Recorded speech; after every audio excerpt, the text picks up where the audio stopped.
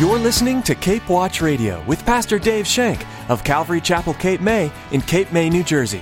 Join us as Pastor Dave teaches verse by verse through the book of Joshua. Come ye sinners, poor, needy, and weak. He stands to save you now, full of pity and love, mighty power. He's willing and able, He calls you now. We should want everything what God wants. If God wants it for me, I want it. Give it to me, Lord.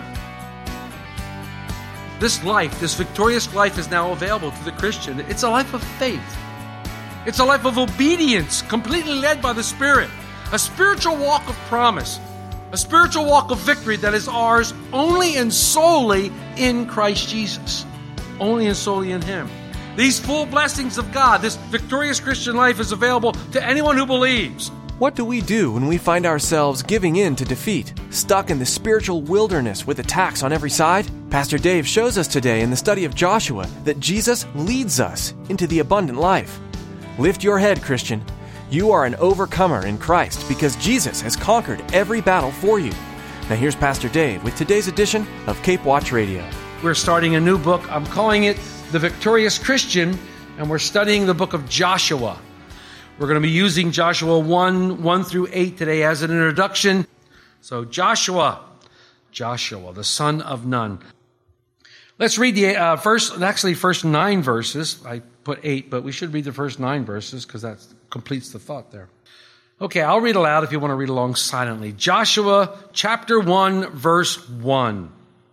After the death of Moses, the servant of the Lord, it came to pass that the Lord spoke to Joshua, the son of Nun, Moses' assistant, saying, Moses, my servant, is dead. Now therefore arise, go over this Jordan, you and all this people, to the land which I am giving to them, the children of Israel. Every place that the sole of your foot will tread upon, I have given to you, as I said to Moses, from the wilderness and this Lebanon, as far as the great river, the river Euphrates, all the land of the Hittites, and to the great sea, toward the going down of the sun, shall be your territory. No man shall be able to stand before you all the days of your life. As I was with Moses, so I will be with you. I will not leave nor forsake you. Be strong and of good courage. For to this people you shall divide as an inheritance the land which I swore to their fathers to give them. Only be strong and very courageous, that you may observe to do according to all the law which Moses, my servant, commanded you. Do not turn from it to the right hand or to the left, that you may prosper wherever you go. This book of the law shall not depart from your mouth. You shall meditate in it day and night, that you may observe to do according to all that is written in it. For then you will make your way prosperous, and then you will have good success. Have I not commanded you, be strong and of good courage? Do not be afraid, nor be dismayed, for the Lord your God is with you wherever you go. Well, I'm sure that all of you have read the book of Joshua at one time or another, and you might even have a question as to why God has spent so much time in His Word to record these military victories of Joshua and the Israelites as they conquered the land. But make no mistake about it, Joshua is indeed an historical account of the Israelites coming into the land of Canaan and conquering it. It's a story of warfare. It's a story of warfare tactics. But there's so much that we can learn from Joshua. There's so much that we can learn from this book and apply it to our Christian lives. And that's why I've entitled this whole series, The Victorious Christian. Because just as Joshua and the children of Israel were victorious in entering the land and conquering the land, so too can we as Christians be victorious in the Christian life that God has given us through Jesus Christ. We can be as victorious, and we can live in the abundant life that Christ has come to give us. And we're going to talk more about that in a little bit. So open our hearts to see what's happening. And so much has been written about these conquests, especially in the old hymns.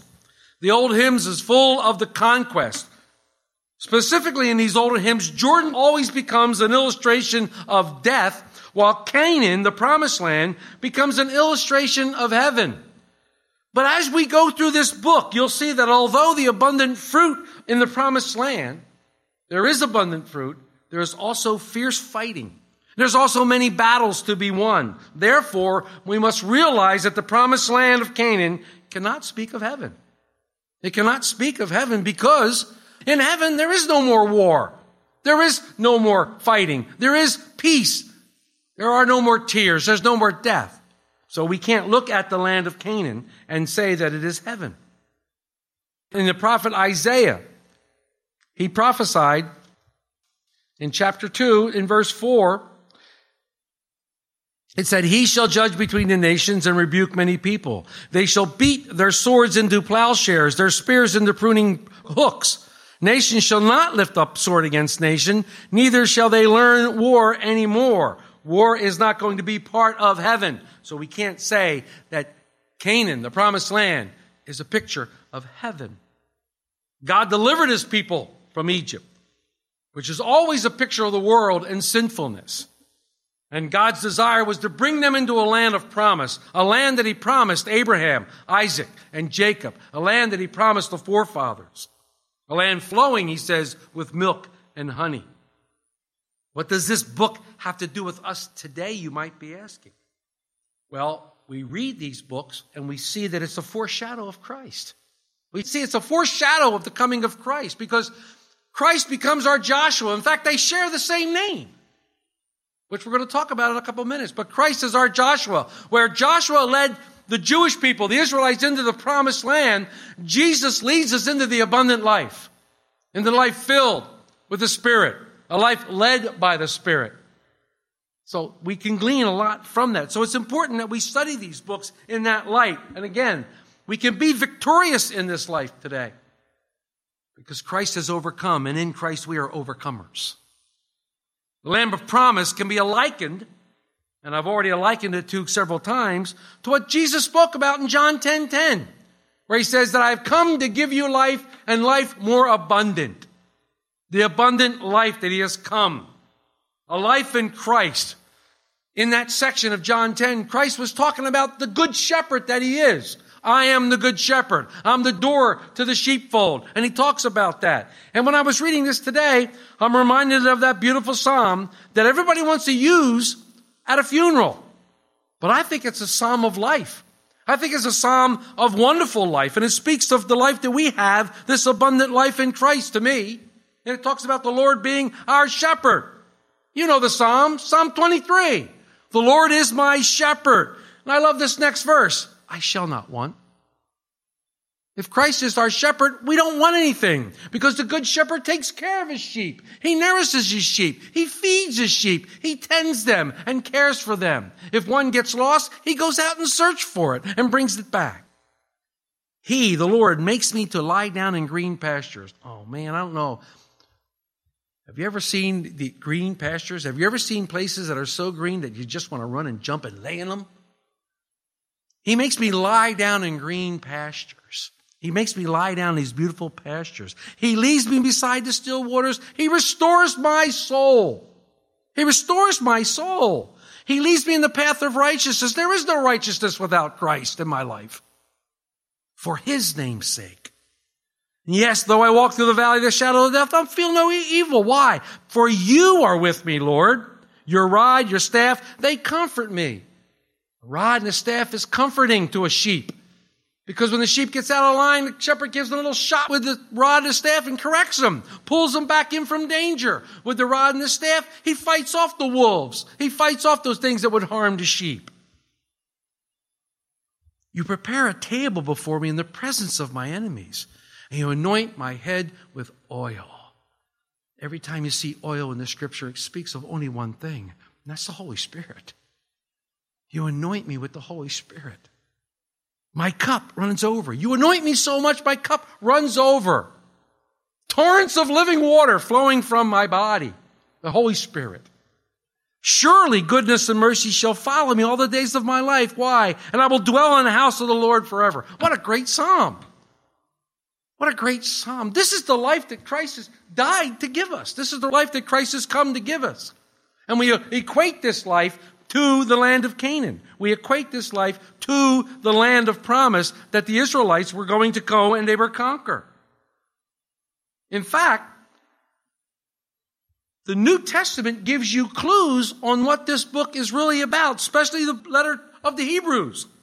In the 3rd and 4th chapters of the Hebrews, we see that Canaan is a picture of spiritual rest through the Holy Spirit. A picture of spiritual rest that every believer on earth can have today, right now. Spiritual rest, a rest of faith in our Lord Jesus Christ. It's a wonderful promise that we have, and we need to look at it as such. So we study these books. We study the Old Testament, and we glean from it a lot. In the book of Romans,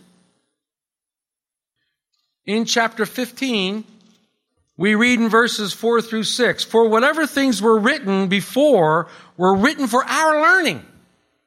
We learn from these things that were written before. We learn from them and we glean from them. When we take notice of them, they were written for our learning, that we may, through patience and comfort of the Scriptures, might have hope. We see how the Lord dealt with the people of Israel, how He was gracious to them and how He dealt with them and how He does so many things. And we can have hope. Why? We're not the children of Israel. The church is never going to be Israel. We are the church. We're the Christ's bride. But our Lord is the same yesterday, today, and forever. And He's going to act the same. He's going to do those things for His beloved people.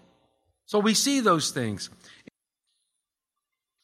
In 1 Corinthians 10, verses 1 through 4 and 11, Paul, using the Old Testament as examples, says, "Moreover, brethren, I do not want you to be unaware that all our fathers that are under the cloud all passed through the sea. All were baptized into Moses in the cloud and the sea, and all ate the same spiritual food, and all drank the same spiritual drink, for they drank of the spiritual rock that followed them, and that rock was Christ." Then in verse 11, he says, "Now all these things happened to them as examples, and they were written for our admonition, upon whom the ends of all ages have come." They were written for us to glean from and to look at and to know and to apply to our lives today. So the Old Testament, he said, don't be ignorant of this.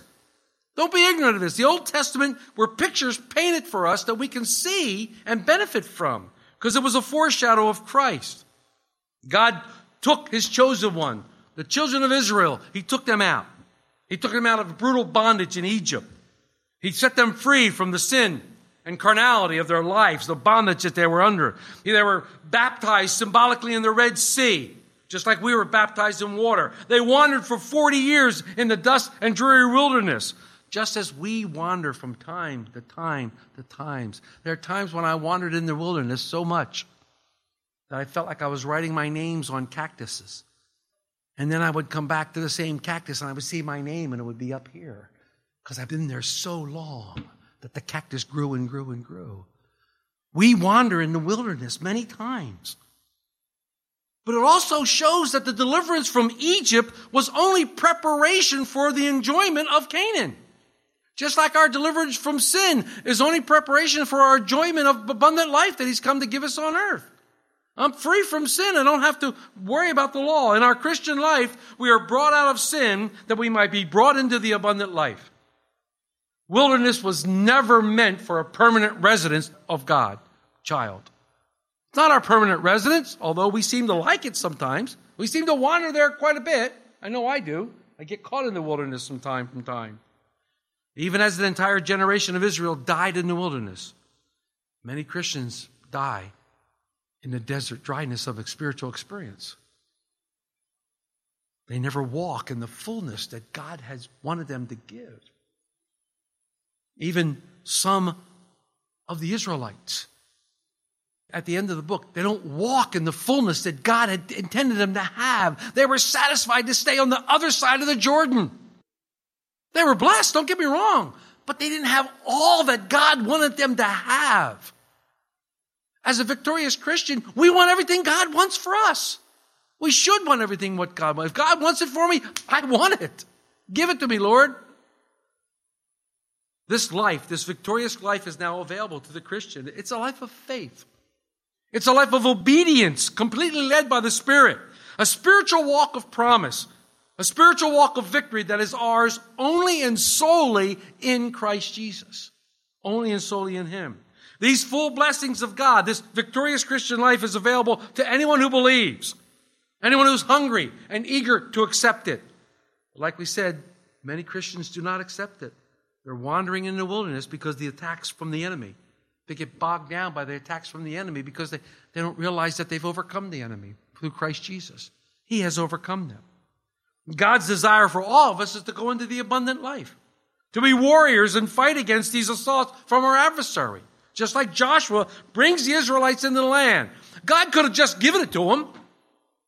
God could have said, just take the land. I've wiped everybody out for you. But no, they have to go in and they have to fight for every piece of land. They have to go in there and they have to wipe out the evil. They have to take care of it. But God helps them greatly. What an example we have for us to come to the Christian life. One commentator read, I said that God's desire is that we lay hold of that which is our inheritance in the Lord Jesus Christ, knowing that every foe we shall ever meet in battle has been conquered by our Joshua, Jesus Christ. That's a great promise. That's a great, great promise for us to know. So as we begin this study, we have that promise that we read. So we're going to look at this. Let's look at verse 1. After the death of Moses, the servant of the Lord, it came to pass that the Lord spoke to Joshua, the son of Nun, Moses' assistant, saying, Moses, my servant, is dead. Now therefore arise, go over this Jordan, you and all this people, to the land which I am giving to them, the children of Israel. Moses was dead. Moses represented the law. Moses brought the people to the edge of the promised land, but could not take them in. The law cannot come into the promised land. Land of abundance, land of milk and honey. It would be a man by the name of Joshua that would take them in to the promised land. We've talked about this before. Remember that Joshua is the Hebrew name for Jesus. Jesus is the Greek name for Joshua. Yeshua. We'll talk about that in a minute. Yes, their names are identical. Whatever Israel received in the promised land, they received by the hand of Joshua. Just like whatever we receive from God comes through Jesus Christ. Comes through Jesus Christ our Lord. He is our Joshua. So what do we know about Joshua? It's interesting when we read in Joshua 13 verse 8, when the 12 spies were being chosen for the land, a man is listed by the name of Hosea. Hoshea, meaning salvation. And then we see in Numbers 13:16, Moses takes this Hosea, who happens to be the son of Nun, and he calls him Joshua. He means now, he's added Yeshua, which now means Jehovah is salvation. His name used to be salvation, but now God is salvation, or Jehovah is salvation. So we see this name change go on there. So if you're wondering, that's how he got his name of Joshua. But we see something interesting here. In the last part of verse 1, this man Joshua is called Moses' assistant. Now, in some of your Bibles, particularly the old, I don't want to say old, but the original King James, it says minister. Now, people think of minister, they think of somebody up here in a robe or somebody like that, things like that. But in Greek, minister simply means servant. It means servant. So Joshua was Moses' servant. He was Moses' servant. So we see that Joshua was his assistant, his servant, and we know, we're going to talk about, the first thing we see is Joshua served faithfully. And he served Israel faithfully. Now, according to Josephus, Joshua was born in Goshen. Goshen was the place where all the Jews lived that was outside the boundaries of Egypt. That's where all the Jews lived. Joshua spent 40 years as a slave, according to the historian Josephus. So he knew hardships. He knew frustration. He probably sat around the fire, sat around the table, and heard the stories about a great deliverer who would come. A great deliverer who was foretold. He believed these stories. Why? Because he worshiped the God of Abraham. He worshiped the God of Isaac, and he worshiped the God of Jacob. And he heard these stories as they were repeated time and time again. Joshua was there and saw the plagues. Joshua saw every single plague. In fact, Joshua was at the first Passover when the blood was on the lintel. Joshua was saved because Joshua was the firstborn in his family. He was saved by the Passover lamb. I'm sure when they left Egypt and they got to the Red Sea, Joshua's face soared when the Red Sea parted and they walked through on dry land. I'm sure when he looked back and he saw the Red Sea close over Pharaoh's army, he couldn't believe his eyes. Joshua was there. He ate manna provided by God. He ate quail provided by God. And he drank from the rock, the water that came out of the rock. Joshua drank from it. Joshua was faithful, and his faith endured. His faith endured for 40 years in the desert with all the hardships that was there. Once he led the armies to victory over Amalek. He led the armies to victory. He was the leader of the army there. He was chosen as one of the spies to go into the land. He and Caleb were the only ones who came back with faith saying, we can take them. We can get them. Let's go in the land. But the other 12 were going, ooh, there's giants in the land. Some of us are like that. Some of us in our daily life, the abundant life that God has given us, we go, ooh, there's giants in the land. And we become fearful and we can't take possession of the land. But then there's those of us, those of you who have faith. Yeah, we can take it because the Lord's given it to us. We can take it. Caleb and Joshua wanted to take the land immediately. But you know the story. They wandered for 40 years because of unbelief.